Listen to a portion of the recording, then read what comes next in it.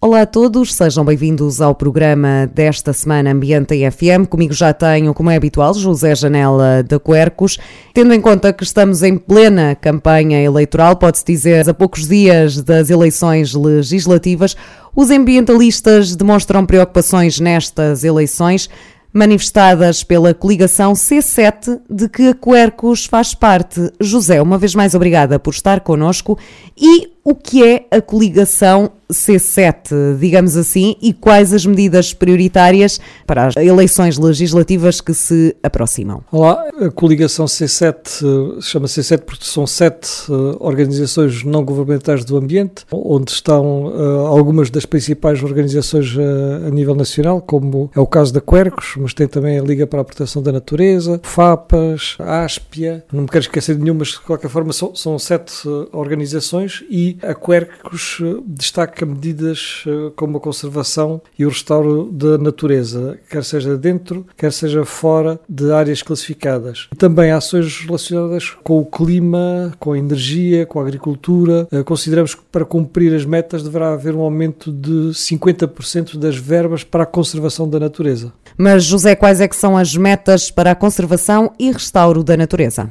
As metas incluem garantir o cumprimento da meta de proteção de 30% do território terrestre e marinho até 2030, ou seja, 30% dessas áreas deverão ser áreas protegidas. Garantir a implementação da rede Natura 2000, que é uma rede europeia da conservação de habitats e de várias espécies selvagens. Elaborar e implementar o Plano Nacional de Restauro, ou seja, restaurar os ecossistemas. Promover o restauro dos rios, aumentar o financiamento para ações de conservação da natureza, manter a defesa da proteção do lobo a nível europeu, é uma das espécies emblemáticas, e ainda criar legislação para a conservação das árvores junto das estradas nacionais e municipais. E o que é que a C7 propõe, que tipo de ações propõe em relação ao clima e à energia? As ações propostas incluem a criação de um Conselho de Ação Climática, através da implementação da Lei de Bases do Clima, garantir a participação efetiva das organizações não governamentais do ambiente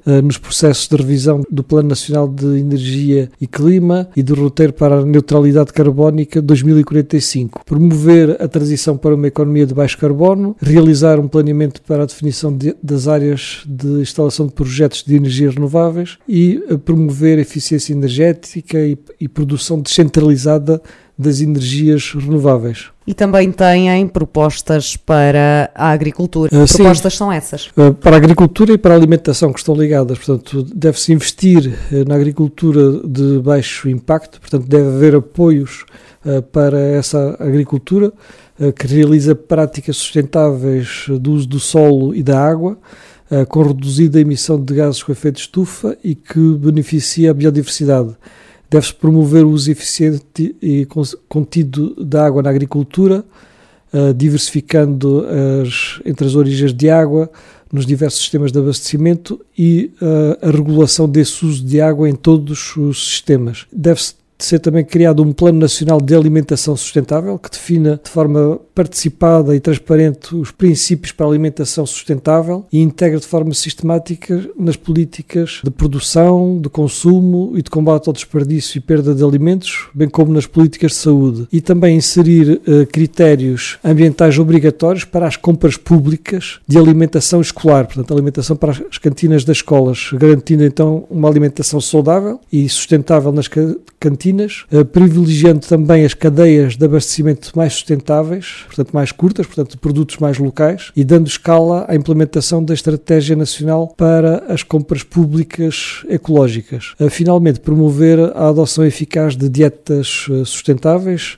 inclusive através da integração deste tipo de medidas, como definição de objetivos e metas concretas, na revisão do Plano Nacional de Energia e Clima e do roteiro para a neutralidade carbónica 2045. José, há mais algum tipo de medidas que proponham? Sim, para além destas prioridades temáticas, é essencial que sejam garantidas mais espaços formais para a participação da sociedade civil na construção de políticas públicas em todas as suas etapas, desde as fases mais iniciais desde na elaboração dessas políticas públicas, passando pela implementação até à monitorização. Além disso, as consultas públicas podem ser otimizadas por meios de plataformas únicas, como acontece com a Comissão Europeia, tendo como padrão mínimo que está estabelecido na legislação de avaliação de impacto ambiental e assegurando o cumprimento da Convenção de Aarhus sobre o direito de participação. Muito bem, José, e qual é o Conselho Ambiental para hoje? Para hoje deixo o conselho para lerem os programas eleitorais dos diferentes partidos, nomeadamente em relação às questões ambientais. Sobretudo pensem bem sobre os perigos que podem advir das eleições se houver mais pesos em partidos inimigos da liberdade e da democracia que promovam a